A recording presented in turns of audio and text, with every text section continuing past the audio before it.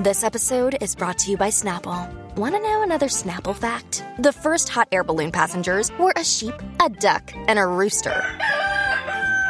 Ridiculous. Check out Snapple.com to find ridiculously flavored Snapple near you. Another day is here, and you're ready for it. What to wear? Check. Breakfast, lunch, and dinner? Check. Planning for what's next and how to save for it? That's where Bank of America can help. For your financial to-dos, Bank of America has experts ready to help get you closer to your goals. Get started at one of our local financial centers or 24/7 in our mobile banking app. Find a location near you at bankofamerica.com/talktous.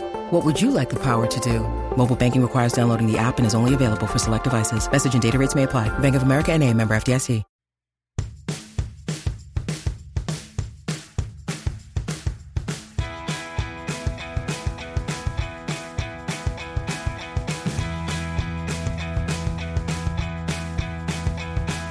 Hello and welcome back to the Hot Mess Express here today to talk all about 90 Day Fiancé.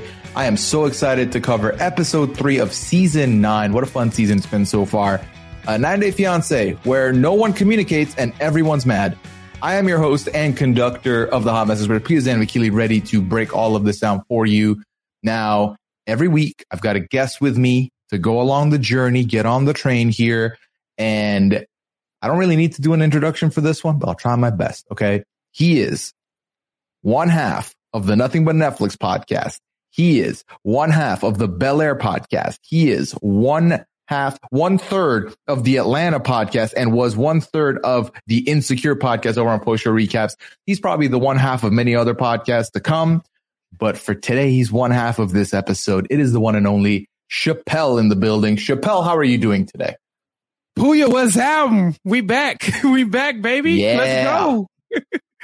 Pooya, it feels good. I feel like we haven't, have we really? We did the Big Brother thing, but you and I have not done a one-on-one podcast since Bel Air ended. So this feels good. Thank you for welcoming back, to 90 Day. I'm happy to be here. Of course, man. We're happy to have you here. I had to find a way for us to talk once again. And what better way to, dissect some shenanigans from these couples. The minute, dude, I watched the first episode and I already booked you for a slot at that point, but I knew I couldn't wait to find out what Chappelle's thoughts are on these couples. Yes, I have thoughts. Yeah, you were my introduction into 90 Day. I loved talking about The Other Way with you. And so I was like, it's kind of overwhelming to think I had to jump into season 9 because I was like, what if I don't know enough about the old stuff? What if they bring back people I don't really know? But Pooya, I was so excited to find out that the only two people that we see, like, that seem like they came back from previous season are Ari and Binyam from The Other Way. And so I was like, I know them. So I got super excited. I'm happy to meet these new people. I've been listening to the podcast. And so, yeah, I have some thoughts and I'm ready to talk about it. I'm excited, man. Now, that's the beauty of 90 Days that if you do not keep up with the show or you skip a season here or there, they give you a fresh cast usually to deal with. And the lore is just a bonus. So if you've watched everything else leading up, that's a little bit of a treat for you. But luckily, no previous lessons needed here. We can just dive right in. And how about we go directly to South Dakota to kick things off? Let's go over to Jibri and Miona. Now, Chappelle, we come into this episode. Jibri has already rolled out the red carpet at the airport. He has welcomed his queen, Miona, to the States.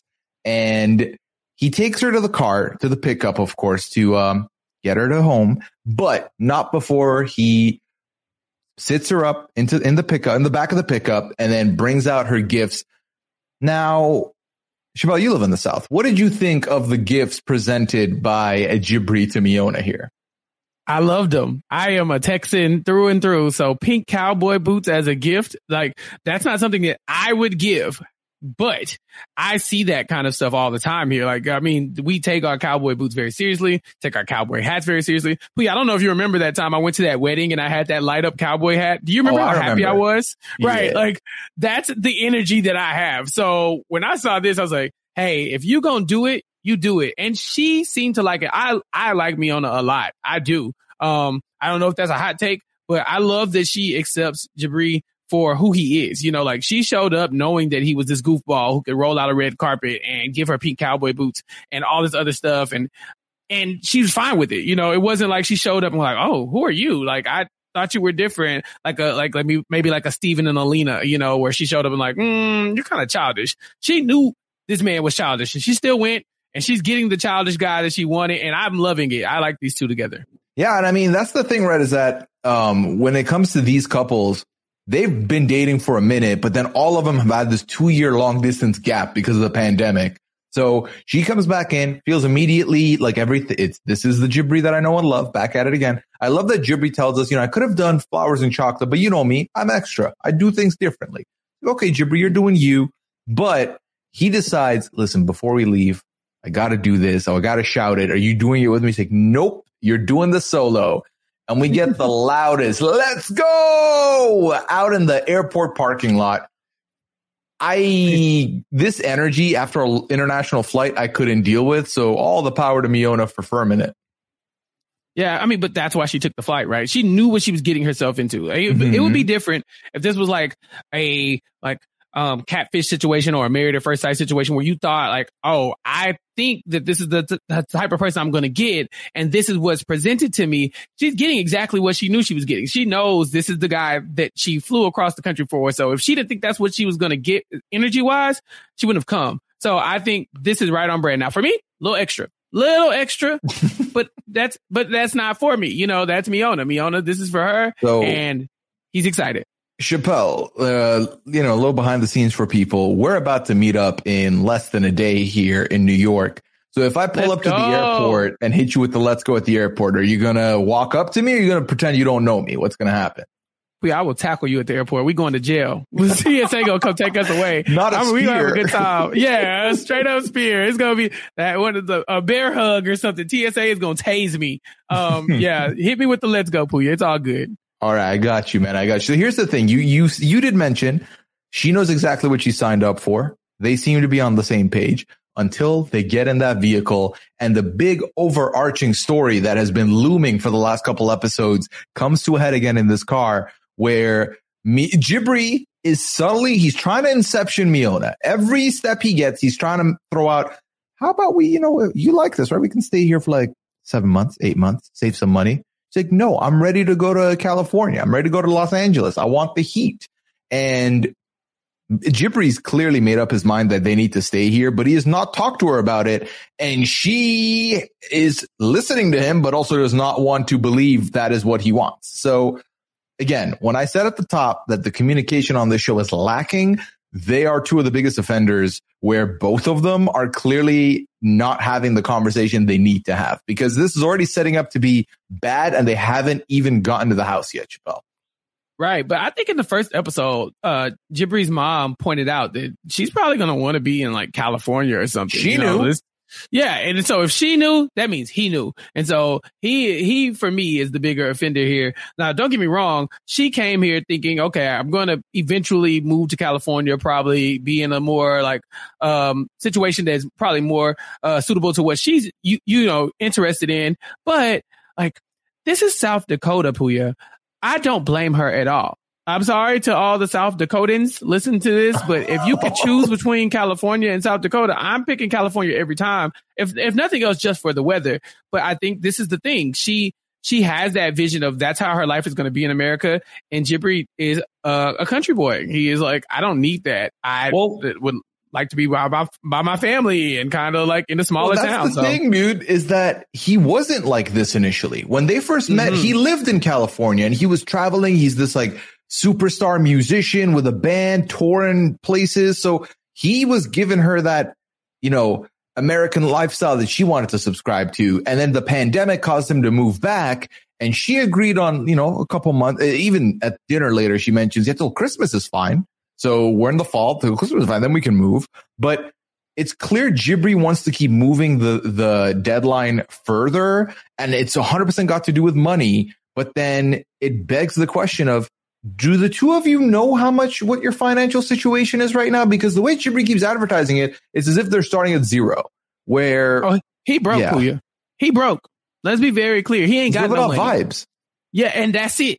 Clearly, he's like, hey, I know you want to move to California, but you might not know this. California is very expensive. A pandemic happened and I moved back in with my mama. And honestly, moving back in with your folks, Puya, like, just regardless of like your relationship with your folks, if they're not making you pay California bills, it'll make you reconsider moving. You know, like you're like, okay, this is kind of nice. You know, sure, they kind of overbearing sometimes, but rent is way cheaper. You know, like I come home to a couple meals every now and then. It's nice. So she's like, hey, let's go back to that expensive California living you showed me. He's like, I can't really afford that. And also kind of comfortable. So I see where he has hesitation, but it's not going to last. Like there's no way you're going to be able to keep this woman in South Dakota. It's just not happening. No, she is not happy with that at all. But then he does ask her in the car, like, what are your feelings? Are you excited to see my family? Miona tells him, I'm worried about your mom and I'm worried about there being a different energy.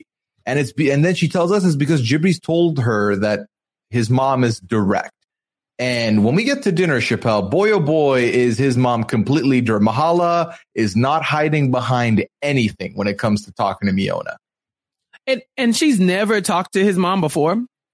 Like ever? I mean, if they have, it would have been through like a FaceTime, you know, like when you pass the phone and then you talk like 4 sentences, it's niceties, and then you pass the phone back. I don't think there's been like a deep one-on-one combo there. Look, if you're about to get engaged, I don't think it hurts to have that conversation, especially if you know that your mom is kind of intense. You want to let her know, like, hey, meet her, maybe let mom warm up to her now before she gets there, as opposed to she gets there and now she's in this huge culture shock because mom doesn't like her or something like that. But initially, Puya, it looked like mom and dad, they were feeling her. They were like, we love her. She's so great. She's so nice. Yeah. And then it kind of shifted. Well, that's the thing. Let me put this down. I feel like Jibri's the one who's more bothered. Jibri's clearly, like, the minute his mom started asking her questions at dinner, Jibri's making these weird faces and is very uncomfortable with the level of questioning that's coming in. And I didn't think anything was that insane of a question. Asking her that, telling her, yeah, you've come here in the fall and it's about to start getting cold. Are you ready for that? I don't think that's a red flag question. I don't think that is a problem at all. What's the problem is when she says, I don't really think we're going to be here for that long, but no, I think I'll be ready. Jibri's the one who's bothered because all the questions indirectly are causing her to question Jibri, who's like, I don't want to talk about this. Let's just eat. Mm-hmm. Yeah. And he is a person who makes questionable decisions. And so, honestly, Puya, I relate to his energy a lot. Cause I make questionable decisions and people were like, Chappelle, are you sure you want to do that? And it happens, and sometimes you have to just firm it and be like, yeah, I'm going to do it because I'm grown and I want to. At other times, people can talk you down off these questionable decisions, but you get tired of people constantly trying to undermine you and everything you want to do, right? Like, so even if it's not the most thought out thing, he's been getting this from his mom his whole life. They're like, you sure you're not taking this too fast? You sure you want to jump off that train and break your leg? You know, like, and he's like, yeah, but don't question me in front of my mom, like in front of my girlfriend, mom, God, like, geez, I'm trying to get married. I'm an adult. And that's the energy he's giving. Like, mom, she just got here. Leave her alone. Like, be positive. And I feel that be positive vibe because he is the most positive. He is like sunshine and rainbows. And his mom is coming in like a dark cloud of realism and saying, ground yourself really quickly and think about this. And he's like, can I have one day in the fantasy world before you drag me back down to hell? You know, like, let me live with this girl that I love, that I couldn't wait to get here. I've been dying to be with. And I already got an interesting situation. Like, I'm already bringing her to live with my folks, which I'm kind of getting my head wrapped around that. She's trying to get her head wrapped around that. Y'all are still here trying to give us rules. Like, that's enough. Like, just give me a day. Give me a day or two before you start nagging. I hear him. I get it. Again, I disagree with him. Like, I'm more on your side, Puya, where these aren't horrible questions, but I just know that feeling of like people are constantly saying like, are you sure you want to do that? Are you sure? Should you be doing that? Are you ready? Have you checked the weather? Have you done this? It's like, no, just let me die. You know, leave me alone. Like, stop questioning me. So yeah, this was fun to watch, but he's gotta let this go because he's all this pouting is just like, it's a little much. Yeah, I mean, it's not a great look when his mom talked to him in the first episode, trying to say, well, you know, she can't work when she's first here. What are you going to do for money? He didn't want to talk about it. He's like, listen, when it comes to that, I'll hustle. I'll get it done. But what does that mean, Jibri? Stop talking about it, mom. Can't we just be positive? And that's what he said to us. He's like, I feel like a lot of the questions, they were worrying questions. They weren't encouraging questions. And, if she was the one saying this, I'd be like, fair, she just flew. That's fine. Everything's fine. Okay. But you are eating a nice lasagna meal that your mom made you. Just eat the lasagna. Let her ask her questions. Let Miona, if Miona doesn't want to answer something, she'll, say, I don't want to talk about that or whatever. And they'll respect it. I really do think they'll respect it. But because he had already come into this with the mindset of mom is going to try and ruin the vibes and I can't have that happen, it showed on his face instantly. So it made the conversation very awkward. Now they ask her, Brian, the dad, asks, well, what are you thinking about for like a career? Like, because you can't work for a little bit, right? She's like, yeah, I'm thinking about, makeup. And, the question comes, is it more of you want to do makeup on people or start a line? And she starts getting into talking about that. And again, I feel like Jibri's the only one that's upset here. But, Miona kind of does tell us in confessional as well that, she was feeling a little bit thrown off by the questions, which, again, you just traveled. You get the pass for sure. But Jibri should know exactly what's happening when you walk into the door, because, again, this is his family. But I think you raised a good point. It is a very difficult situation to be living under your parents' roof and they immediately give you both responsibilities. I loved when the mom was like, so you guys can do some cleaning and then, take care of 1 or 2 meals a week. And she's like, that's reasonable. I mean, I don't know if it'll taste good, but we'll try. I loved it from Miona. Miona killed it with the parents as far as I'm concerned. Yeah, she's dope. But yeah, that conversation over dinner about the chores and the cooking, Mom, I just feel like you could have broached this in a less serious manner. I think the tone really shifts in a way that Jibri doesn't like. Like, I think he's very much upbeat and likes to keep things light. And Mom is like, okay, now let's get down to brass tacks. Y'all are going to be doing chores. Also, y'all are going to be covering these meals. Also, have you gotten a job lined up? What are you going to be doing? Like, get through the dinner, have that conversation organically, maybe when you're in the kitchen in the morning, be like, hey, do y'all mind picking up a meal or two during the week? Sure, but it doesn't feel like I'm interrogating you. And I think that might have been his own insecurities coming out, like him and hers. Like, she was already worried that, the mom wouldn't like her, Miona. So Miona's like, it feels like my very fears are coming to life, right? Like, you're interrogating me, you're coming down on us, and you haven't really got to know me yet. I would much rather that conversation happen organically than to feel like, okay, now sign the contract right here, here, and here, or you're going to have to leave. And so maybe that was the issue that they were having. Just the delivery was kind of off.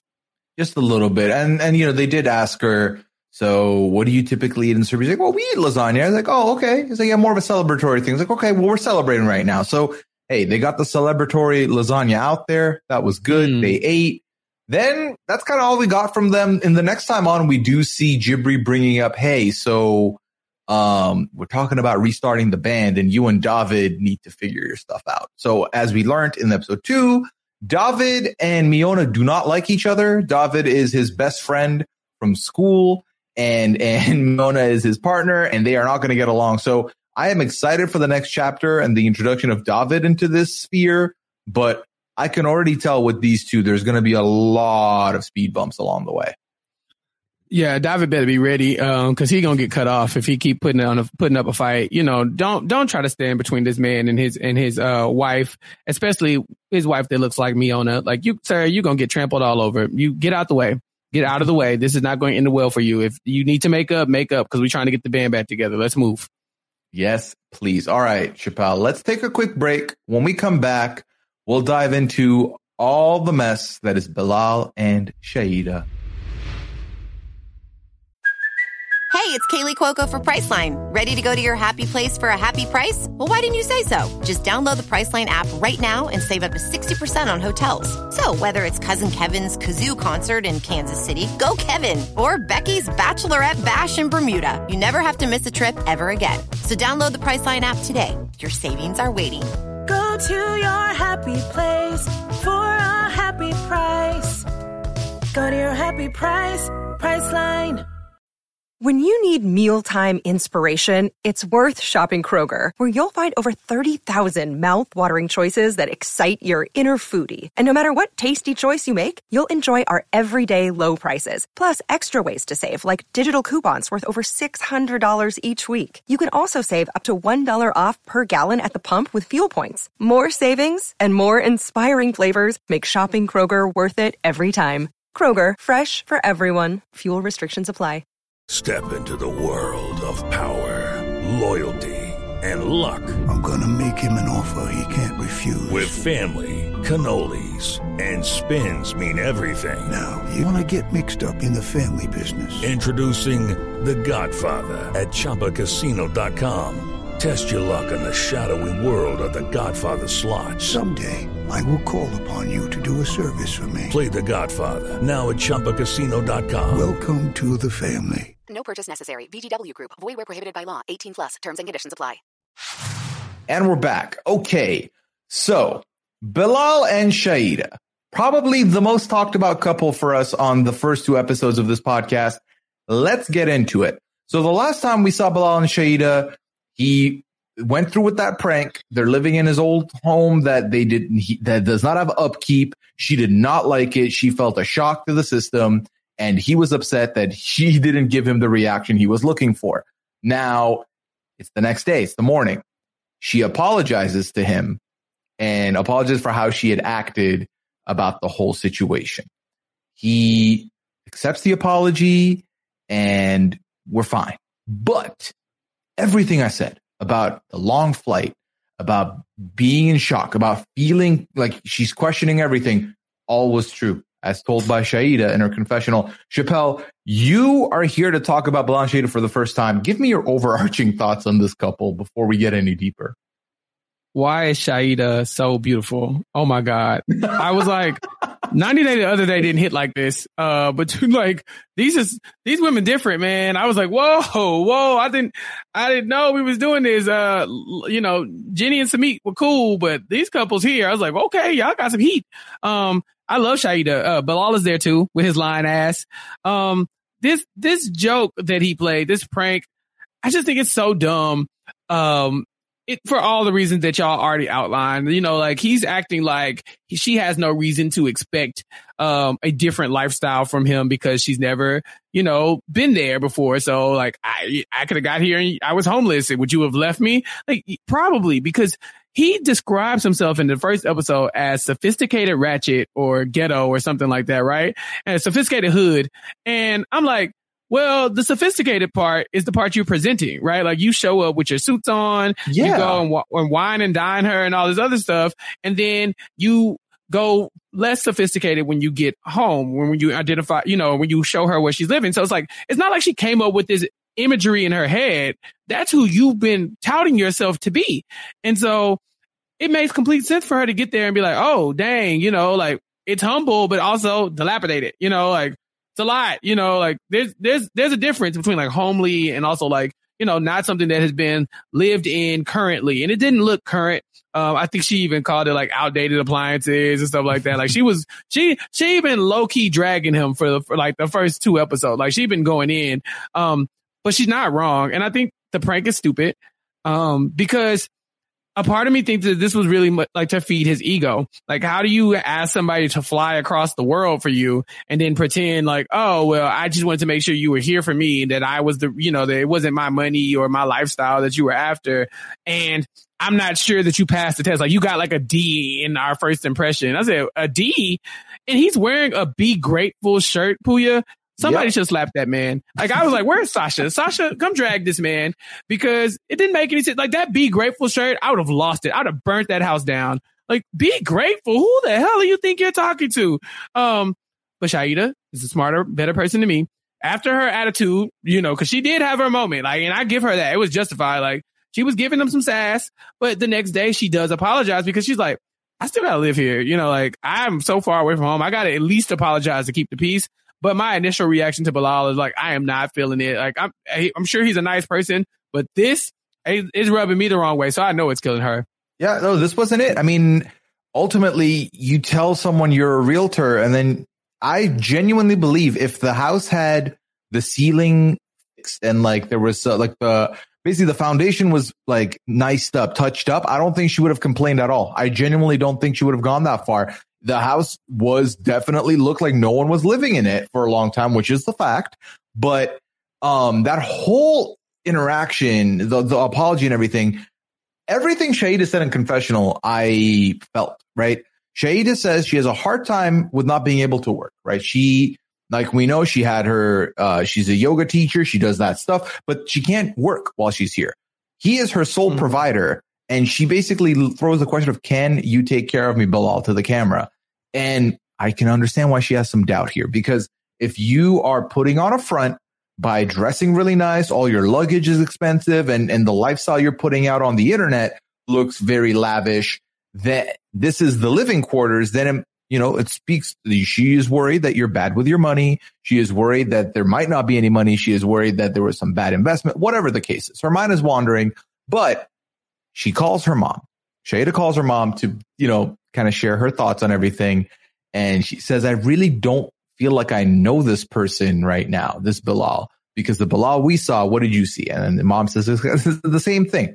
Stylish, very nice, very well put together. And she shows her mom the ceiling, and her mom is cackling and gave me every bit of life that I needed, man. She says, is this America for you? This is your king? This is what you flew across the world for this girl? If you don't get your ass back on this plane and come home.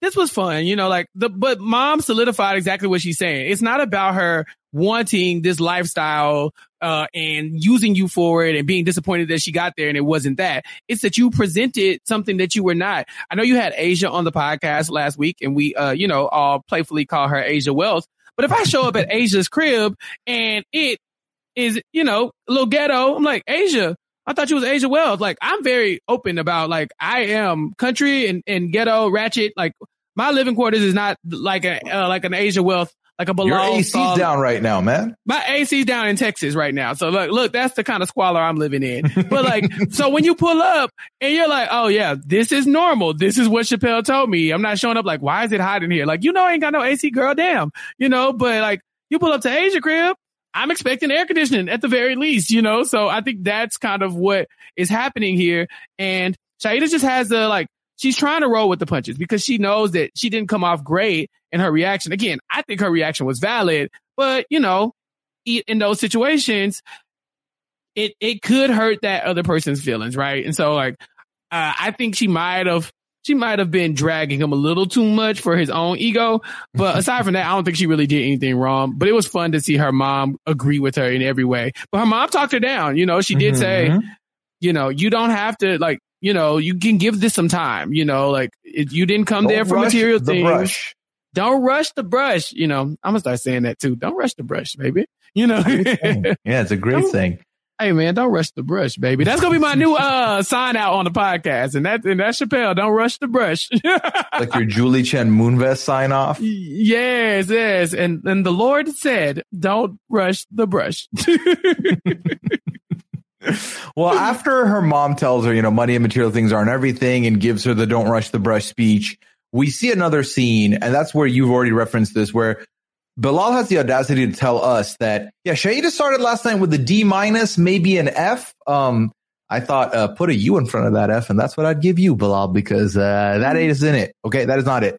But he tells us that the whole plan was, we're going to go have lunch at my mom's. That's the plan. We're going to go to lunch with my mom.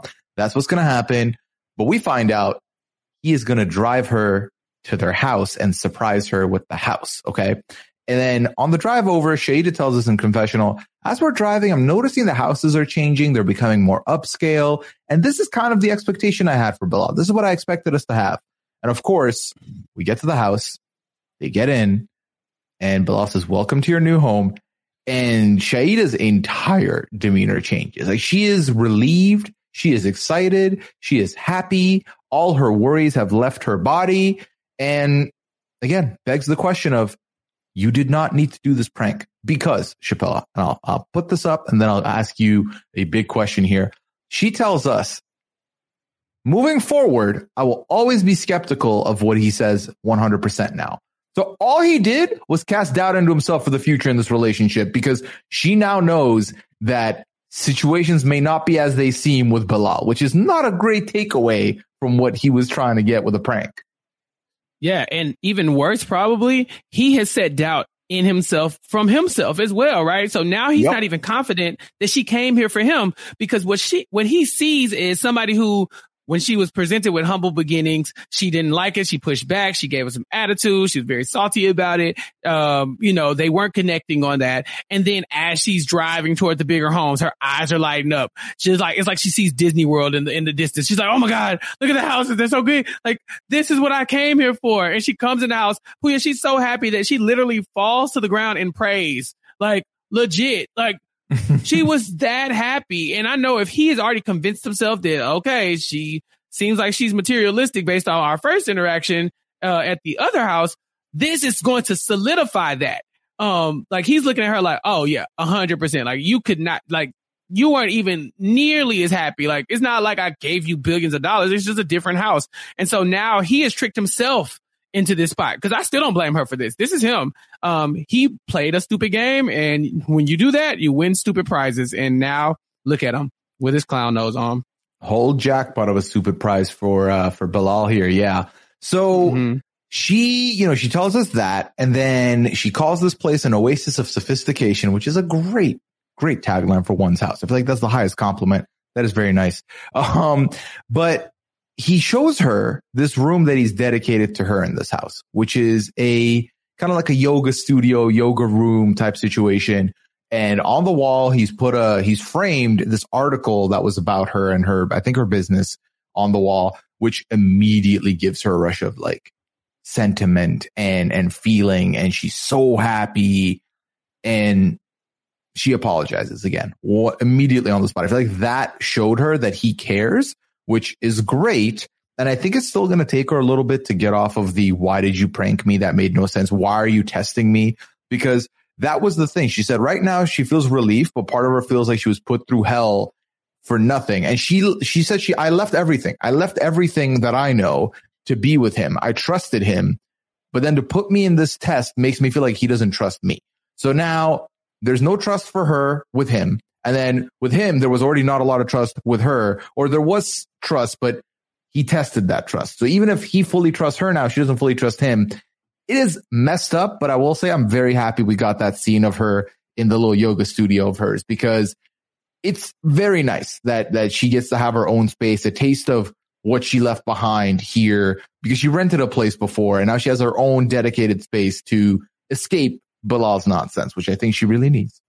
Right. But it's his stupid ass plan that is going to ruin, them moving forward. Not to say that they're not going to make it as a couple, but now the conflict is there. The seed has been sown because she doesn't trust him anymore, but he does not trust her because of the reaction that she had. So it's not like, even if she saw the what does she call it? Her namaste room or her yoga room. Like, if she saw that room and thought, oh, he's so thoughtful. He really put a lot of effort into this. Yes, it was a stupid prank, but I forgive him completely. That would be fine.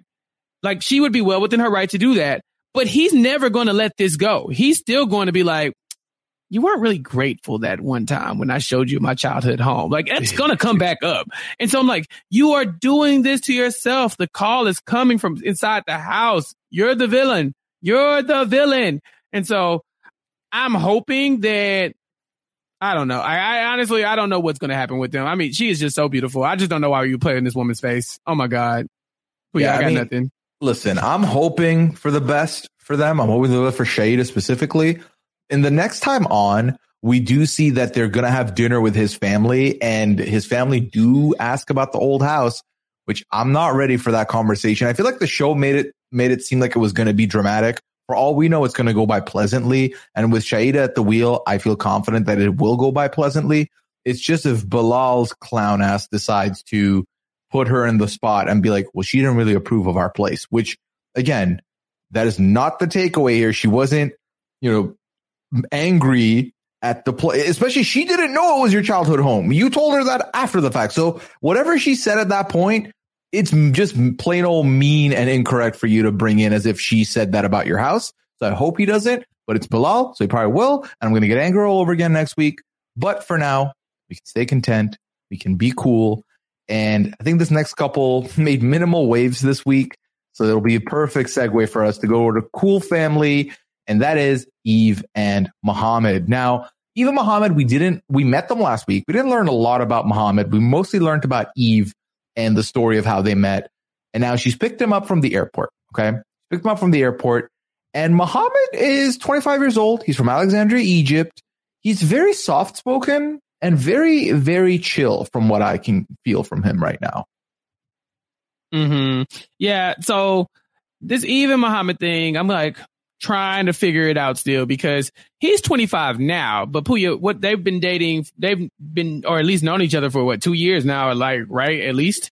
Ish. Yeah, I believe so. Yeah. Okay. Cause she did go visit him. So they have gone through the pandemic 2-year period. Yes. Right. So he was roughly 22, 23 when she met him, and she was roughly 45. And that changes things for me. She's not 47. She's 48, right? Is she 40? No. Is she? Yeah. I think Eve is 48. Now I gotta go check. Notes. Yeah. Check your notes. Let me check my notes from last week here. Maybe I just think she's old. 48. You are right. Yes. She's 48. I was like, it's not that she's old. My issue is that at 45, I don't know what business you have with a 22-year-old. I will give you a pass for 25 and 48, but 45 and 22, that's slightly different. So I feel like this man, and men mature a lot slower than women do in a lot of ways, whatever. I feel like you went and found an immature person. Not to say that he's like immature in a bad way, but he had not fully matured into a grown ass adult. And now you're like, I'm ready to get married with him. Like, lady, you have lived twice his lifetime. Like, you have seen things that he won't see. Like, you've lived lives, you've experienced things that he can't fathom. And you're like, now come live with me. So yeah, I think he's outspoken because it's a little boy. There's a little boy. He a grown ass man, but that's a little boy. At least he was when they met. And so he is still Chappelle, though. That's the thing. Little boy. Yeah. And you are hitting some points here because so we meet Muhammad. He's 25 years old. We learn that this is his first trip on a plane out of his home country. So it's his first time out of Egypt, directly into a marriage here. And based on what we've been hearing from him throughout the episode, I do think that, specifically speaking on Muhammad, I do think his maturity, he's not quite there yet as far as real life responsibilities, adult responsibilities. And this comes up in a big way when he has that confessional where he talks about his perfect woman will love him as, he's like, my perfect woman, she will love me as my mother. And I told Asia this last week where I was like, if I translate this from, Arabic to English, I think it comes off a little bit harsher. And I still maintain that. I still believe that the saying itself is not quite. But then they didn't show us this last week. He expands on it and it becomes a little bit worse because he says, someone that can prepare everything for you and make your life easier. That's what I was looking for. And that's when I thought, oh my God, maybe I was a little bit wrong there. I definitely think that the expectations Muhammad has will be different than the expectations Eve has, because aside from the age difference, even if we remove the age difference, Eve has a 12-year-old son that she has been raising, who I don't think Muhammad's going to have the first idea of how to, co-parent in any way. So that's going to be a difficult thing. Combine that with the fact that we are hearing some more of his expectations. We're hearing him say that he sacrificed a lot to move, which is not incorrect. He has left everything he knows and loves back in Egypt, moving here, no family, no friends, put all of it aside to, take a chance on romance. But he believes that she also has to sacrifice some stuff. And I don't quite know what that entails, because I think that he thinks she hasn't sacrificed anything. And I'm not ready for that clash. I really am not. Oh, yeah. See, my issue with Eve is not that she's old. I don't think that she's old. She's 48. That's not old. I think that she is dealing with someone who is mentally young and she is more mature than him. And Correct. so now she has to deal with his elementary explanations of what he would like in a wife. And I think like he might be even immature for a 25-year-old. So for him, or maybe it's just cultural. Maybe that's just like him trying to find the words to say what he's trying to say. Like you were saying, you tried to like translate it and it sounded even worse than it was, like he's saying, I want somebody who will take care of me and make my life easier. And like, of course, like maybe in some archaic way, like, if you wanted to put a wife on paper and say like, what do you want in your wife? Of course you would want somebody who is going to help care for you and you're going to care for yourself, as well. And vice versa. And then also you would like that both of y'all would make each other's lives easier. But coming from him, it sounds like he wants a mother. Like he would like a maternal figure, somebody who is older, like Eve, who can cook and clean for him, and so that he doesn't have to do those things. And so maybe he didn't mean that, but those are the words that came out of his mouth. And that's kind of why we got to go with, oh gosh, sir, do you want a wife or do you want a mama? Or a sugar mama, because that's it. Eve was calling herself the sugar mama. Like it's a lot going on here, but at the end of the day, it's like, Muhammad, you got to grow up. Telling this woman that she needs to sacrifice, it's interesting because I kind of understand what he's saying, Puya. Like, she didn't even have that bidet. And that, for him, he's like, I didn't ask you for much. No, and that is like his one ask, which I do think puts a good magnifying glass on Muhammad and his background. So he is Muslim. From what he explains to us about the importance of the bidet, he is a practicing Muslim. So praying 5 times a day. He even talks to us about how, living with your fiance is not really a thing where he comes from, but in his eyes, they're married. So it's fine. And his mom is fine with it. So as long as his mom's fine with it and he's fine with it, it should be fine. So put all of that together. I do think the bidet plays a heavier role for him than maybe people might realize. I come from, born and raised in Dubai. We have a water bidet thing attached to every bathroom, like built in, not as a side extra. So that I feel like was a blunder. I don't think he knows that she has like gone through her wardrobe and taken some of the more less conservative clothings out. So I don't think he knows that yet. So she's definitely made a sacrifice in that regard. I think she's making a sacrifice in having him move here because she is going to be bearing the financial burden of him for like many, many months. But the thing with Muhammad is, and if I have this correctly, I believe he lived with his family until he moved. I lived with my family until I moved age 19. And I've said this, Liana knows this about me. I think I've said this on a podcast or two, but I lived very much a immature life. I didn't do my own laundry, I didn't like prepare food. So I kind of didn't realize how much my mom had done for me until I moved out on my own. And then I had to figure all that out.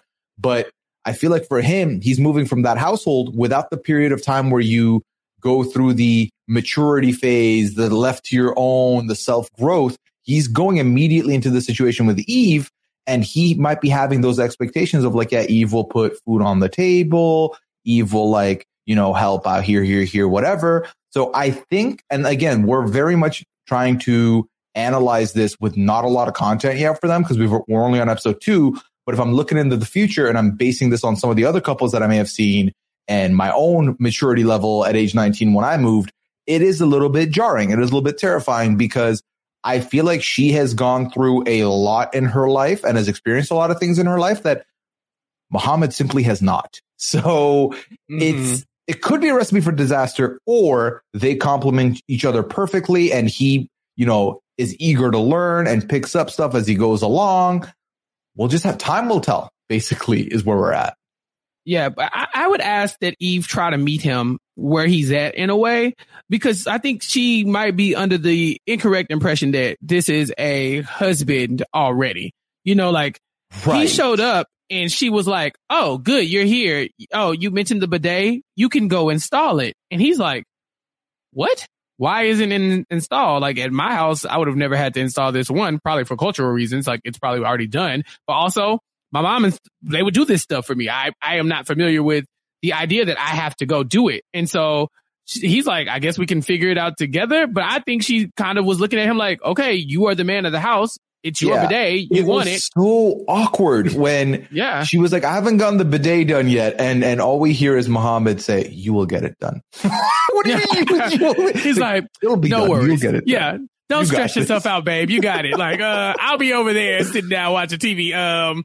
You make sure you get that bidet going. Honestly, I kind of respect the energy. Like, don't question your own skills, girl. You can do whatever you want. You put your mind to it. Go and get that bidet hooked up. Yeah. Well, that's the thing is that I do feel like Muhammad's going to be a very interesting person to follow this season because he even has that conversation where he says about the lack of bidet, he's upset, but he feels like this is an example of the culture in America is different than what he experiences in Egypt, which is the correct read. Now, the question is, will they find compromises? Because I do kind of understand what you're saying in that she should meet him at where he is, but also he should hopefully realize that he is not at where he thinks he is, because I don't think he necessarily realizes where he's at either, which is why I said at the top, this communication is key. Before I moved to the US, Liana and I, about 2 months out, Liana and I had a very serious conversation where she said, so these are my expectations. Like, I'm obviously going to be at work 12 hours a day. Like, you can't work. So house stuff is on you. Are you okay with that? I was like, yeah, of course I'm okay with that. She said, you got to handle this. I was like, yeah, easy done, of course. And I meant it. But then I moved and I was like, oh, I did not realize this is a lot more difficult than the easy breezy yes I gave. Like, it's definitely a learning curve to it. There's definitely a lot more that I got to be doing that I'm not doing. So even with us having talked about it a couple months prior, it still was a heavy, like, it wasn't a soft landing out the gate. It was definitely difficult. There was improvements. There were compromises. It was like, okay, so start doing it this way, then do this way. Like, credit to Liana for dealing with my nonsense for as long as she has, because I definitely came out the gate a lot less prepared than I thought I was, but I was confident. I was in the Jibri mode of like, everything will be easy. Let's just be positive. Mm-hmm. Life is a lot harder than the clouds will have you believe. And I live in the clouds a lot. So luckily I have Liana to bring me down when I need to be brought down back to reality. And I can raise Liana back up to the clouds when she needs to be brought up to the clouds. So we balance each other. But this is not my relationship on trial. It's even Muhammad's. And with them, I will see where it goes from here, Chappelle. Now, in the next time on, we don't even see them. So even Muhammad are getting that lovely, lovely bye week. We're going to meet a new couple next week, Patrick and Thais. So I'm keen to see how that plays out, because based on what we got, the little snippet from them that we got, they're going to be a mess too. Everyone's a mess pretty much. And it's a lot this season. But when it's a lot for a couple, that means the juice is great. The juice is messier too. And it's a good time, Chappelle. Yeah, that's why we came here. It's the hot mess experience. We didn't come here to see all the happy relationships. Don't get me wrong. I love a good happy one. I love a good happy relationship, but just one. You know, the rest of these could be a mess, and then we could talk about them. And I'm hoping that even Muhammad, I want them to get their stuff together, because, you know, I want all these people to be happy at the end of the day, until they piss me off, and then I want nothing but, you know, horrible things for them. But, you know, like, either get it together or be a hot ass mess so we can enjoy you not getting it together, you know, like, but this like little snippet here and there, I don't like that. Like, you got to commit to the bit. Muhammad, tell her, just go in there and tell her to go fix that bidet. That's what I want to see. Walk in the room and be like, the bidet ain't done yet. Damn. Yeah, you know, like that's what I want. Come with the audacity or not, Muhammad? We need to find out. Come on, man. Commit to the bit. Come on. Let's do it. All right, Chappelle, let's take one last break. When we come back, we will talk about Emily and Kobe. Hey guys, it is Ryan. I'm not sure if you know this about me, but I'm a bit of a fun fanatic when I can. I like to work, but I like fun too. It's a thing. And now the truth is out there. I can tell you about my favorite place to have fun. Chumba Casino. They have hundreds of social casino style games to choose from, with new games released each week. You can play for free anytime, anywhere. And each day brings a new chance to collect daily bonuses. So join me in the fun. Sign up now at ChumbaCasino.com. No purchase necessary. VGW Group. Void where prohibited by law. See terms and conditions. 18+. Step into the world of power, loyalty, and luck. I'm going to make him an offer he can't refuse. With family, cannolis, and spins mean everything. Now, you want to get mixed up in the family business. Introducing The Godfather at ChumbaCasino.com. Test your luck in the shadowy world of The Godfather slot. Someday, I will call upon you to do a service for me. Play The Godfather now at ChumbaCasino.com. Welcome to the family. No purchase necessary. VGW Group. Void where prohibited by law. 18 plus. Terms and conditions apply. Okay, so Emily and Kobe, after 2 long years and a whole lot of story in between, Emily and Kobe are finally together in the same spot. Now, with Emily and Kobe lands, and he has a son, of course, that he hasn't gotten the chance to meet yet in person, Coben, and he really wants to do that. That's all he wants is to meet his son, and he's excited. Now, last week, we find out that Emily's plans are a little bit different. She wants them to stay in the city for the night, hang out, have a little date night, rekindle the romance since it's been a minute, and then go home. And I thought, okay, well, this is fine, whatever. But we find out she has not told Kobe about this. Kobe has landed, has taken a 7-hour flight, whatever long the flight is, from Africa, from Cameroon, with the understanding that when I land, I get to meet my baby boy. But she did not disclose these plans, Chappelle. So naturally, there's friction. I don't know what it is with these 90-day fiance couples that make them feel like they should be surprising someone after they fly across the country to live with them. Like when somebody decides to uproot their life and leave their family and everything that they hold dear to go live with you, you need to be making that transition as smooth as possible. These jokes, I brought up Steven and Alina again, earlier, but like, I will never forget the way Alina showed up and was like, excuse me, what do you mean we're not living together? So stuff like that. I just don't understand. It doesn't work. This whole thing with, Bilal and this fake house, it doesn't work. So Emily being like, I know he wants this, but this is what I'm going to give him because it's what I want. It's not going to work. This man has never met his child. And Emily says the most important line of this whole episode. She says that if I as a mother, if it was me, I would want to meet my child. I wouldn't want no date night first. I would want to see my baby first. But I'm not giving it to him. Excuse me? That's not even fair. Could you imagine, Puya, this woman's child? She hasn't seen this child in 2 years, ever. She's never met him. Let's just say she had the baby and she was rushed off to America and he's been keeping the baby the whole time. She gets off the plane. The first thing she's going to want to do is touch her child. And this woman's like, yeah, but I bought you some sexy lingerie. No, that's not how this works. You have to prioritize the child this time. Especially if you didn't know ahead of time. So here's my thing, right? I think if Kobe knew ahead of time, hey, so we're going to hang out together for the night, then we're going to go. I don't think he fights it like he is in this car because he's had this expectation. Again, he's, sleeping on that plane, thinking about the first time he's going to get to see Kobe and that it's coming soon in an hour, 2 hours, 3 hours. So then naturally this happens. And I love her reveal. Again, you mentioned this 90-day fiance couple. They love a little good surprise. She's like, hey, give me my bag. Get my bag from the back. All right. I was thinking we do this instead. And it's lingerie. Now, naturally, they're a couple. And he's like, oh, this is very nice. I like this quite a bit. But I don't think, at least I'm hoping that Emily doesn't feel like this is a knock against her so much as it is, I want to see Coben. I don't think he's rejecting her. You know what I mean? But she has also told us about her journey as a mom and the having a mom bod and the transformation her body's gone through childbirth and the worry she has that they might not have that same chemistry or that his opinion has changed or however you want to put it. So I, by no means, I'm going to try and assume how she feels or what she should feel at all.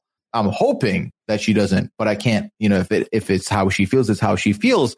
So naturally, it's a very difficult subject matter for them to go through when they haven't really talked about any of this. Now, ultimately, he agrees to go through with the date night instead. He agrees to go through with the date night instead. He tells us that in camera, he feels like she's being a little selfish. Let me meet my son. But ultimately, it works out. Emily does tell us that she's worried because if he's not going to make this a priority now, then when will he make it a priority? Y'all do have 90 days. This priority is not gone. I want to meet Coben. Let this man see his child. Like, I don't, like, I get what she's saying about her. She has an body image issue. She legit gave birth. She brought life into the earth. Like, so, like, that takes a lot out of you. That changes your physical makeup, to where I know that she's like insecure and she's saying those things. But lady, you are letting your own insecurities get in the way of this man meeting his child for the first time.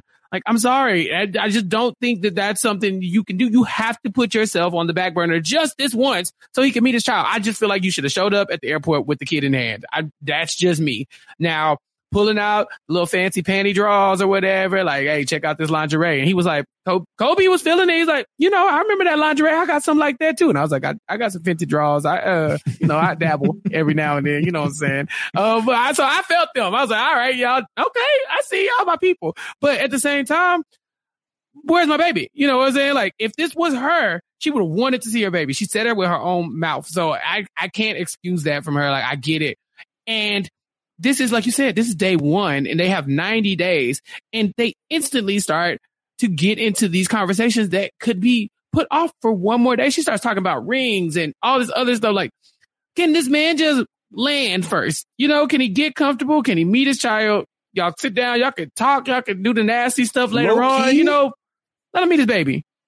Low key, when I travel for longer than 4 hours through plane, even if there's no baby, I might want to shower and like lay down, depending on how like bad the trip was. So it's so difficult because there's so many things wrapped into all of this. But ultimately, mommy and daddy time. They agree they're gonna have some mommy daddy time, and that's Chappelle. You're shaking your head. That's the phrase that was used. When can he be a daddy to his child? Tomorrow, lady. Chappelle. Dang. Tomorrow. No, like, let this man see his baby. I was just like, I was sitting there the whole time in shock. Like, we're having mommy and daddy time. He's like, I can do that with you, but can I, for the first time, meet my child? Like, I could meet the child, put the child down, go in the other room and do mommy daddy stuff. Like, lady, let me see my baby. So I get it. They're moving in with her parents, so they're not going to have the freedom that she would like. Right. But still, let me see my baby. I just cannot let that go. And know me, I'm team toss the kids. But look, at the same time, like, once you get one, take care of the kid. So, I don't know. It was frustrating for me. Well, and the thing is that when it comes to the history of the relationship, we can dive on this a little bit. They initially started in what they thought would be a one-night stand. Their relationship was a lot more physical than it was anything else for the most of the time they were in the same spot. So now for 2 years, were put on the ultimate test. A relationship that was strictly physical for the most part has now become something bigger. So finding out if the physicality is still there when it was very important, I can, I can see both sides to the situation. I think ultimately I also do lean on the, Kobe wanting to see Kobe and I get more. But nonetheless, we're having mommy daddy time, Chappelle. They're going to go to this restaurant. Okay, have a nice dinner. And Kobe's not really feeling too comfortable at this establishment. Yeah, I mean, he lived in China is what he was saying, right? That's where they met. Yeah, that's where they were together. Right. He was under a model there. Yeah, he's used to standing out. Like, he's the black guy in China, and so I think what he is looking around and seeing that this is not the most diverse community either. I think they're in Albuquerque, right? Or no, this is not. No, they're not in Albuquerque. That's the other couple. I don't remember where they are. Are they in Kansas City? Yeah, they're in. No, I thought Bilal was in Kansas City. Are they both in Kansas City? Let me pull the notes. Right. Yeah, quick. I was like, I don't know. But listen. Here's the thing. He's looking around and he don't see no black people, and I get that. Yeah, I get that. Like, you look around, you don't see no black folk. You're like, hey, are we ever going to leave this town? Like, do we have like any prospects of living someplace where there's a little bit more color, where I would feel more comfortable? And like I said, this is day one and they're already on like some serious conversations, like about where they're going to live. She's bringing up the ring. She's talking about money. And I'm just like, dog, he just got off the plane. Like, y'all should have talked about this before he got there, or y'all can talk about this tomorrow morning after the nap, after the nasty time, this is just, for me, this is a mood killer. Like, you thought it was going to be a physical thing that might be the reason why y'all aren't connecting. But it seems like these other external factors are going to be the thing to keep y'all from enjoying Mr. Nasty Time the way y'all want to. Yeah, well, that's the thing. So the objective now has become tonight is nasty time, to mommy daddy time, adult activity time. But then the dinner conversation is not the best foreplay to get there, not the best segue to get there. So in the middle of this stuff, Emily says, listen, just quick question. You sold the cafe, right? And we had learned last episode that he had invested in a cafe before he would get there. He says, yeah. And she said, you broke, and you broke even. Said, what do you mean broke? She's like, no. It's a phrase. Like, did you get all your money back? And he's like, yeah, I got my money back. And then she's like, well, how much money did you bring? He's like, well, that'll be a surprise.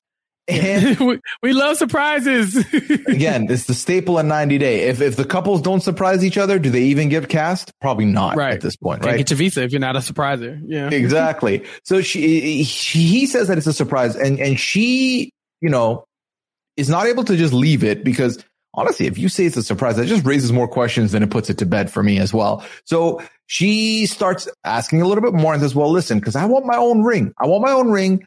And she tells us this ring is super fake and I want a real ring to pass down to my kids and like generations. And this ring isn't it. And all I was thinking was, listen, if you wanted mommy daddy time, this isn't exactly the best time to bring all this up. It's not a good conversation. But she tells us, she tells him, I don't want a stupid $100 ring. I want a proper ring. We need wedding outfits. We need like money. So how much money? And all I can think is, I think, did they mention $2,000 was invested in this cafe? Like, I don't know how much money do you think he's bringing if the $2,000 was absolutely important that he brings? You know what I mean? Like, it's not going to be like, I don't think it's like $30,000 that he's bringing potentially here. I really don't. Yeah. And she's just like, I think he's too prideful to admit that he doesn't have any money. I'm just like, lady, y'all should have talked about this before he flew here and to move across. Like, and I know y'all don't have a lot. This isn't a now convo. It's a before convo. Absolutely. Right. Like there should be no surprises when it comes to y'all financial situation because he cannot work for 90 days, So it's like, what are you going to do? This is not the type of conversation I would like to have before, Mr. Nasty Tom. Like if this was happening to me, my little Fenty drawers would be so tight. I would drawstring them bitches up, like I was like, oh no, baby, we ain't doing this. I look, closing my cardigan. How dare you? I am a man of God. You'll never get in these drawers again. Lady, you talking to me about money, like investments. I want to see my child, damn it. Yeah, this is like a mood killer. And especially you start arguing about a ring. It's like, I just got here. I don't have a job yet. Can I have 90 days to maybe get a paycheck so I could buy you a real ring? Well, that's the thing. Is that the energy that she was coming in with the questions too was very inquisitive, which again, I totally get that this is something the two of you need to know and be on the same page for. But this energy plus the timing of this conversation, plus factoring the flight, the Coben compromise that y'all have agreed to, and the sexy time, I don't think the equation fits. I no longer think the equation fits. I think it's going to be tough. But hey, this is kind of where they leave us. So do they get to do that? Do they not do anything? We don't know. I assume everything's fine. Sexy time goes according to plan because next episode, he's going to get to meet Coben. And let me tell you, Chappelle, regardless of the disagreements these two are going through, regardless of the argument here, I cannot wait for Kobe to meet Coben. It's going to be probably the most touching scene of the entire season. I'm excited, and I look forward to seeing these three as a family and how they go from there. I can't wait. Yeah, same. I love when we see Binyam with Ivy, and so I think this is going to be no different. And so, like I said, let this man see his baby. That's all I could say. That's the only note I have on my paper. Let this man see his baby.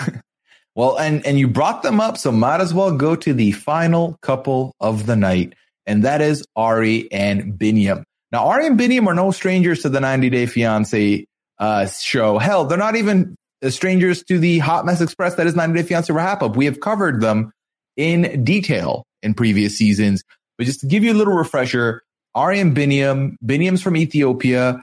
Ari is from Jersey. They met during one of Ari's trips to Ethiopia. They hit it off. There was a pregnancy. She decided to move to Ethiopia to have the baby there so that they can live together. Binyam did not have a good setup there for their housing. So that was a struggle. They fixed everything. They were living together. They got engaged. Everything seemed to go smoothly. But then when baby Avi was born, a little bit later, baby Avi had a hernia, and they elected to have Avi's surgery happen in the States. So then Ari and Avi left to the States to have the procedure. Binyam couldn't go with them because he didn't have a visa, obviously. In that time span, there was a lot of drama. There was a lot of accusations thrown both ways. Binyam kept switching off his phone anytime they had conflict, and he had people coming in and out of the house. And Ari did not take to that really well. There was a lot of family drama. Ari does not have a good relationship with his siblings. It's a complete mess. They ended up deciding on a compromise that because she didn't want to come back to Ethiopia. She said, I'm not coming back to Ethiopia, and I'm not bringing Avi back at all. That's not happening. However, we can move to Kenya and try again there. So they moved there. As they were in Kenya, he got the interview call up to do his interview. He had to go back to Ethiopia for that. Now, here's where we've picked up now. This was all in the past. Here's where we are now. So now they are in Ethiopia. He has been approved for his visa, and they are moving to the States in 3 days. Now, 3 days, why is this significant? Because Binyam has decided, I haven't told my family about this yet. And surprise.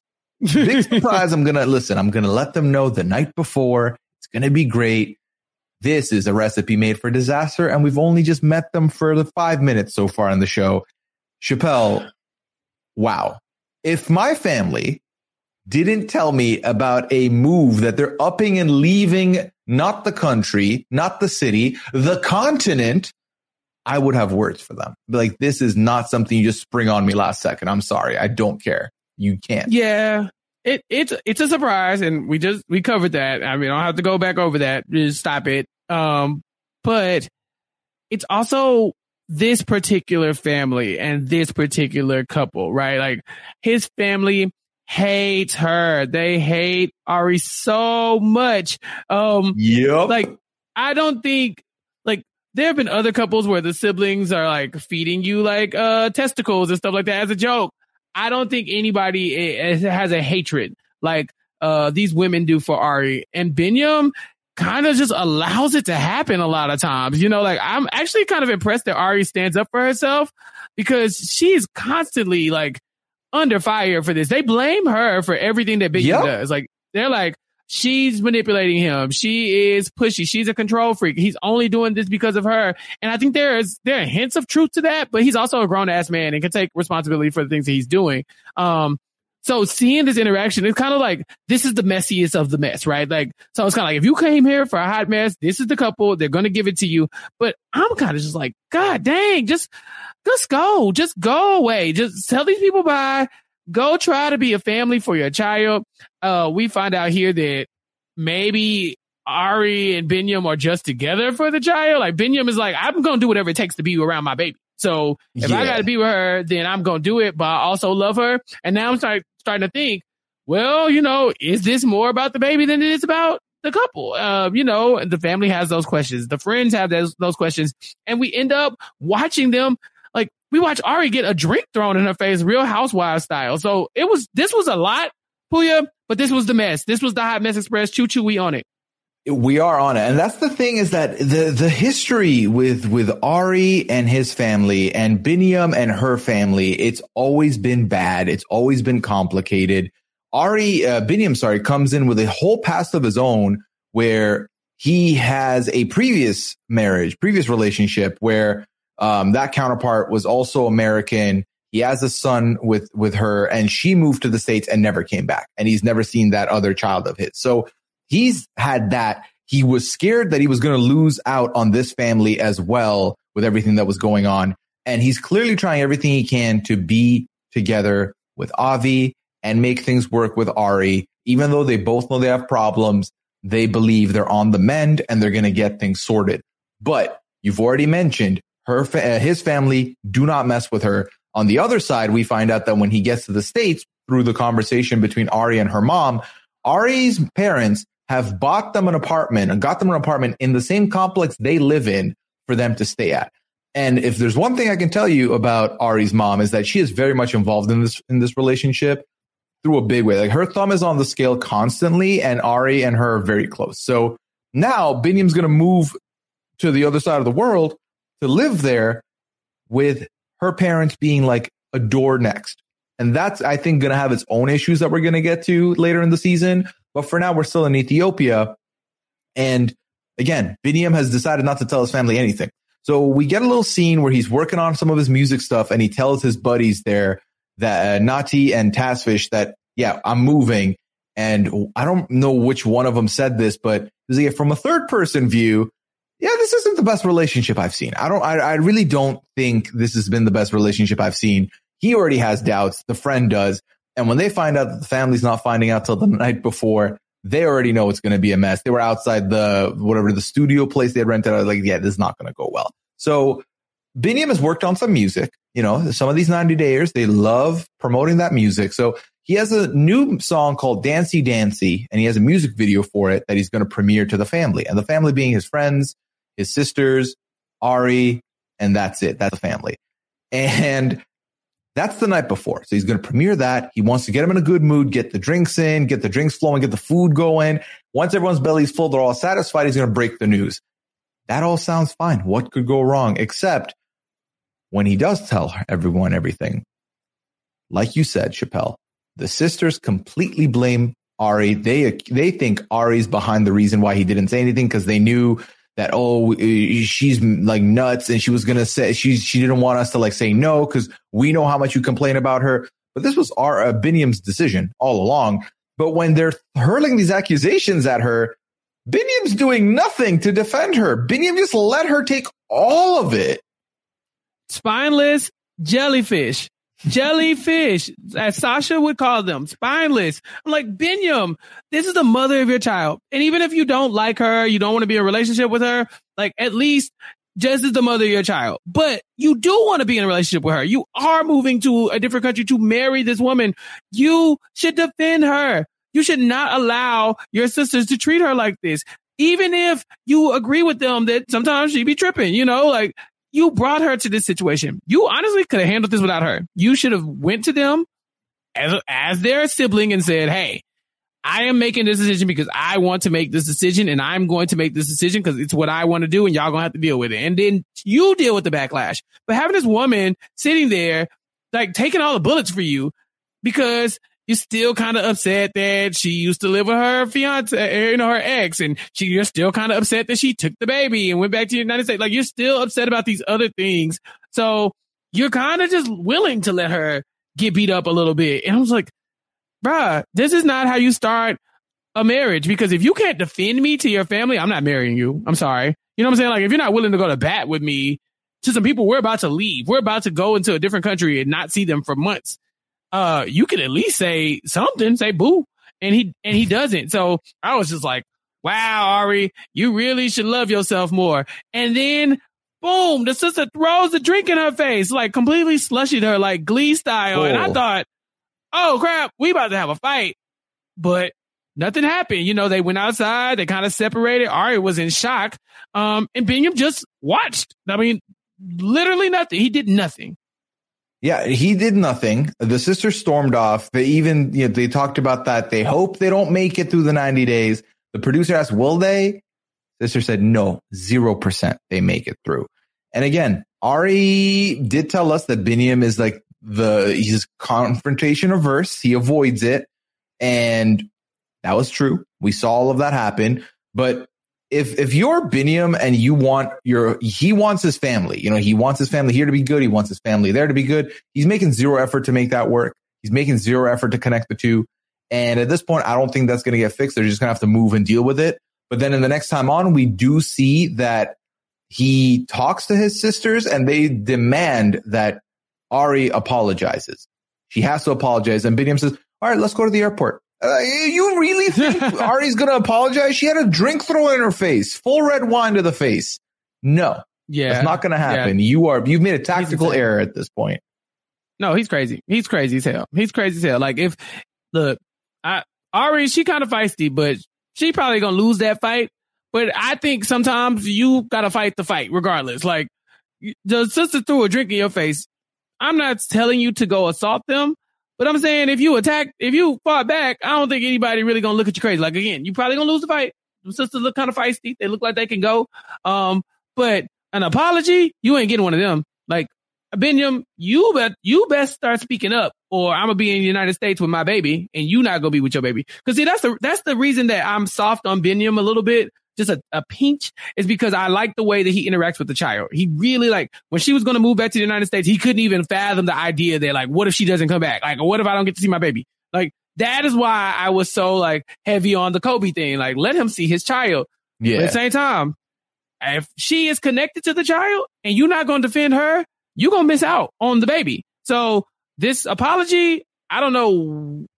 Look, he says he's conflict averse, but it looks like he's bringing conflict into his life. Like, there are ways you could have avoided this, and this was not one of them. So I can't wait to see what happens next, because I just know it's going to get worse. There's no bright side. There's no upside to this relationship so far. And I am desperate to find out what it is when it does. No, I'm with you. I think that they're going to have a very rocky relationship on the show once again. I can't think of the last time things were very smooth with them ever, but we'll get there next week. We're going to get more of them next week. So we'll see how everything goes down with them there. Last thing is that on the next time on, we also do see Kara and Guillermo once again. We missed them completely this week. They had the bye week, and there's a discussion that Guillermo wants to buy this computer. Kara says, that's a sixth of our budget. We don't need it. You don't need it. That's not happening. And Guillermo's a little bit pissed off because he feels like she's trying to be the boss and he has no agency. So there's really trouble in paradise with the two of them as well. It's just mess on top of mess on top of mess. But that's why we call this the Hot Mess Express. So we'll get to that next week. Before we head on out, Chappelle, there's one last piece of business. And that is, of course, the coveted, the power rankings here of episode 3. So the way the power rankings works is we are going to rank these couples from 1 to 5, 1 being they are looking the strongest. We think they're going to be most likely to stick around and be together by the end of this. 5 being, I don't think this is going to last. Now, based on episode 3, Chappelle, do you have any preliminary thoughts on where anyone might go, or should we quickly talk this through? We're going to talk this through because I don't think any of them had a good showing this time. You know, like on this episode, all of them look like, honestly, y'all are not on the right foot. Like, y'all all starting off in a deficit. Probably the most compatible is probably the Jibri and Miona. But that's just because they get each other, right? Like, they, like, instinctually, like, she likes that he's weird and he's weird and she likes it, you know, like, so it works for them. But the moving situation is going to be weird. You know, they're living at home with their moms. Shahid and Bilal are in a relationship full of lies. Eve is marrying a child. Ari and Binyam are Ari and Binyam. So I'm like, maybe Kobe and Emily, once they get over this thing with the kid and the physical contact, maybe they're the one that I'm just not giving a lot of credit to because they had a rough one. But yeah, none of them stand out as like easy front runners for me in this episode. So to give you the background of what Asia and I collectively decided last week, Kara and Guillermo were number 1. Eve and Muhammad were 2nd. Jibri and Miona were 3rd. Emily and Kobe were 4th. And Bilal and Shaida were last. Now, in this instance, after everything we've seen tonight, and the difficult thing is Ari and Binyam, I genuinely think are going to try and work it out for sure. So but they did last. They've lasted this far. So yeah. I feel like they might be lasting a little bit further still as well. I think we move. Okay. Bilal and Shaida seem to be getting in a better place. Emily and Kobe seem to be getting in a better place. This is difficult. This is a lot more difficult than last season. Last season was a lot more clear to me. Jibri and Miona are going to have a tough go with listen, the living situation, Jibri's expectation for them to stay longer, the David situation, which I don't see any reparations coming through for. So I think, Chappelle, they might be last for me right now. Probably, especially because, like you said, there's probably no upside to the living situation. Like, they're not moving because they can't afford to. She can't work and he broke. So they're whatever nightmare she's living on this episode, she's gonna be living in the next episode, and the next episode, and the next episode. This entire 90 days, she's gonna be in that house with this man and his mama and his daddy, and they're not gonna be in California. And when the winter rolls around, they still gonna be there, and so that's gonna just slowly start to eat away at her. So I think, like I said, I think compatibility as far as like the couple goes, I think they're fine. Like I think if it was the two of them living in a hotel, they would be fine. Just weird and loving life. But it would have to be in California, you know, like it would need to be somewhere warm and tropical where so she could be happy. But aside from that, no, I think you're right. I think they have the most obstacles that don't have any foreseeable like solution to them. Right. And I do think that, you know, the questions from mom aren't going to stop. The chores are going to pile up. There's going to be expectations, the money thing's the conversations that Jibri's trying to avoid will come up at some point and will be very difficult for them to move through. So we'll leave them there for now. The next couple here, we have Emily and Kobe, we have Eva Muhammad, we have Bilal and Shahida, and we have Ari Biniam.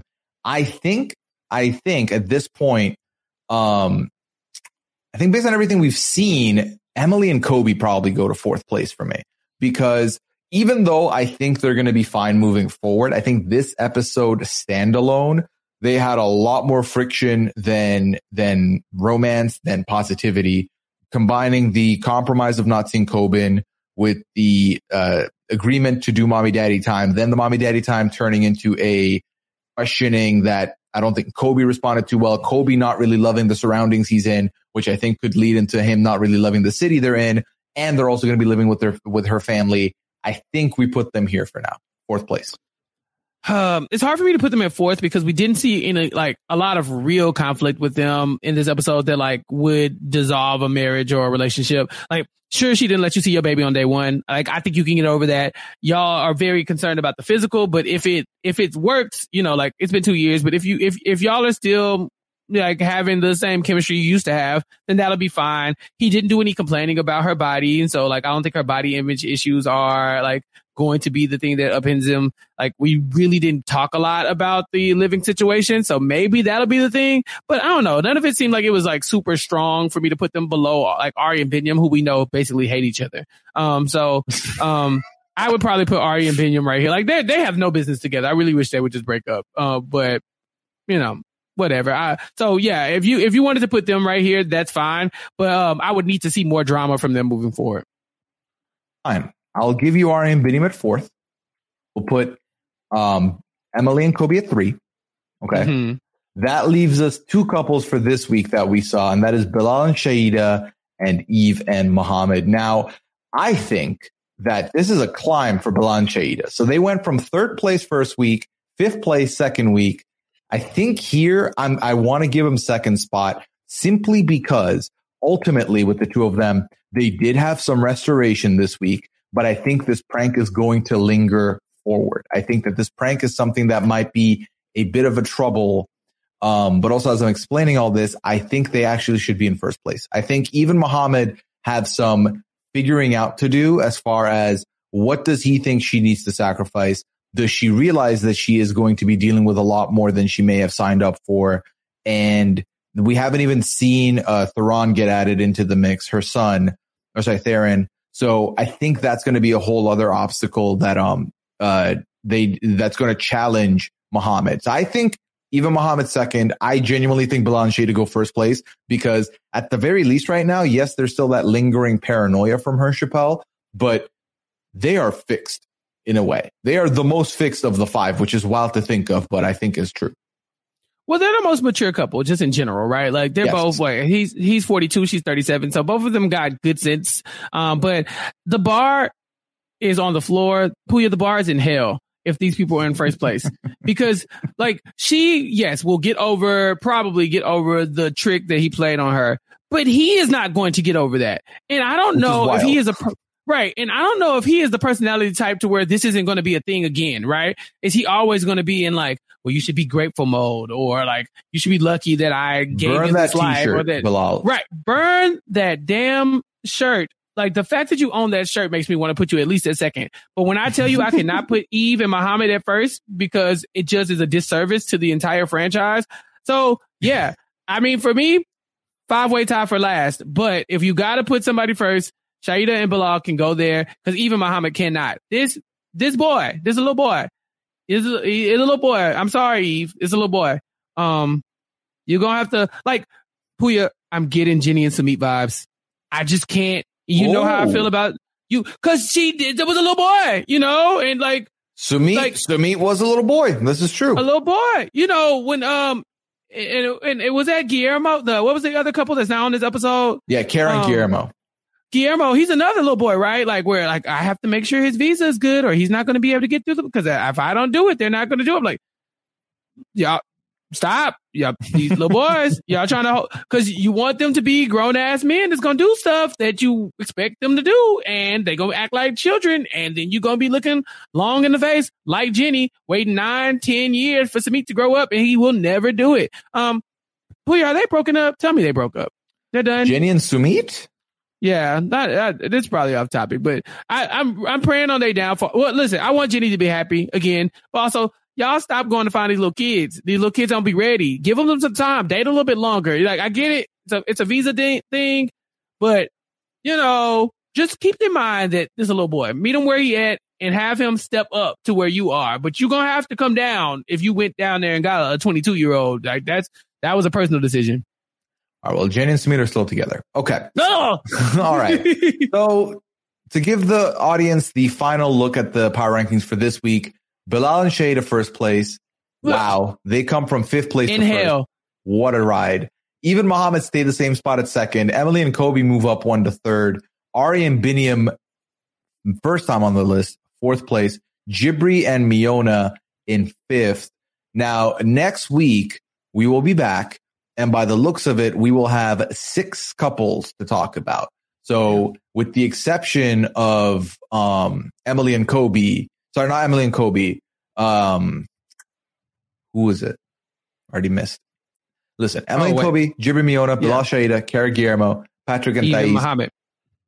Yes, even Muhammad getting the bye week. Everyone else will be there. So we'll get to talk about them then. But that brings us to the end of this podcast. I hope you enjoyed listening to this.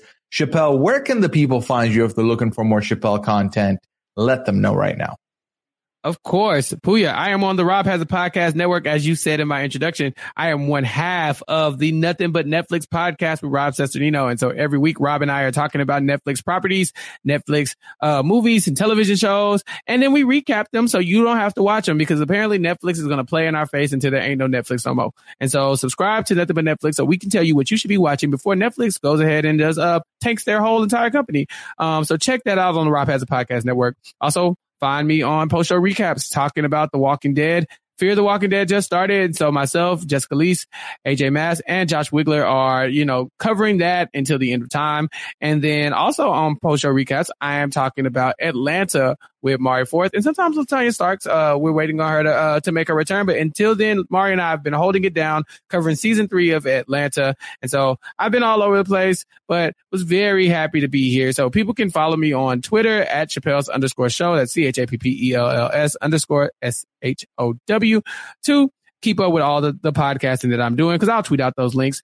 And last week I got to pop in on Puya's Twitch stream on Saturday and talk to him and Liana about Marvel movies on the MCU, and we ranked them. We did a tier list, and so you can catch me on the VOD on twitch.tv/Puya. Thank you for that plug, Chappelle. Appreciate it, man. No problem. If you're looking for another podcast from me this week, you will be getting one that will be the Masked Singer podcast. But a heads up, I do not know when we're going to record. As I said, I will be in New York until Friday, and then I'm not going to really be around Saturday. So this might be a Sunday recording, Saturday recording. You'll get it in the feed in the weekend, hopefully. That is true. And we'll find out who is the last person punching their ticket to the finals of the Masked Singer, which I, of course, cover with the one and only Liana Boris. Big Brother will be done by then. Big Brother Canada will be done. I did my last update of the season with Taryn. That was last week. You can check that up on the Rahap Up Network as well. But that brings us to the end of this podcast. We are at the destination of the Hot Mess Express. I hope you enjoyed your time here with us. Let us know. Tweet us at Puyaism, at Chappelle's_show. Give me your power rankings. Were we off? Were we right? I think this is a more polarizing season for the power ranking because you never quite know where to look at when it comes to these. And of course, if you can leave a rating or review, that would be much appreciated. It allows people to find this podcast. It gives me great feedback from you, the listener, so I can know what's good, what may not be good, and everything in between. Now, time to leave. I hope you enjoyed your stay. Bahamas Express will be ready to go next. It is Ryan here, and I have a question for you. What do you do when you win? Like, are you a fist pumper, a woohooer, a hand clapper, a high fiver? I kind of like the high five, but if you want to hone in on those winning moves, check out Chumba Casino. At ChumbaCasino.com, choose from hundreds of social casino style games for your chance to redeem serious cash prizes. There are new game releases weekly, plus free daily bonuses. So don't wait. Start having the most fun ever at ChumbaCasino.com. No purchase necessary. VGW Group. Void where prohibited by law. See terms and conditions. 18+. It is Ryan here, and I have a question for you. What do you do when you win? Like, are you a fist pumper, a woohooer, a hand clapper, a high fiver? I kind of like the high five, but if you want to hone in on those winning moves, check out Chumba Casino. At ChumbaCasino.com, choose from hundreds of social casino style games for your chance to redeem serious cash prizes. There are new game releases weekly, plus free daily bonuses. So don't wait. Start having the most fun ever at ChumbaCasino.com. No purchase necessary. VGW Group. Void where prohibited by law. See terms and conditions. 18+.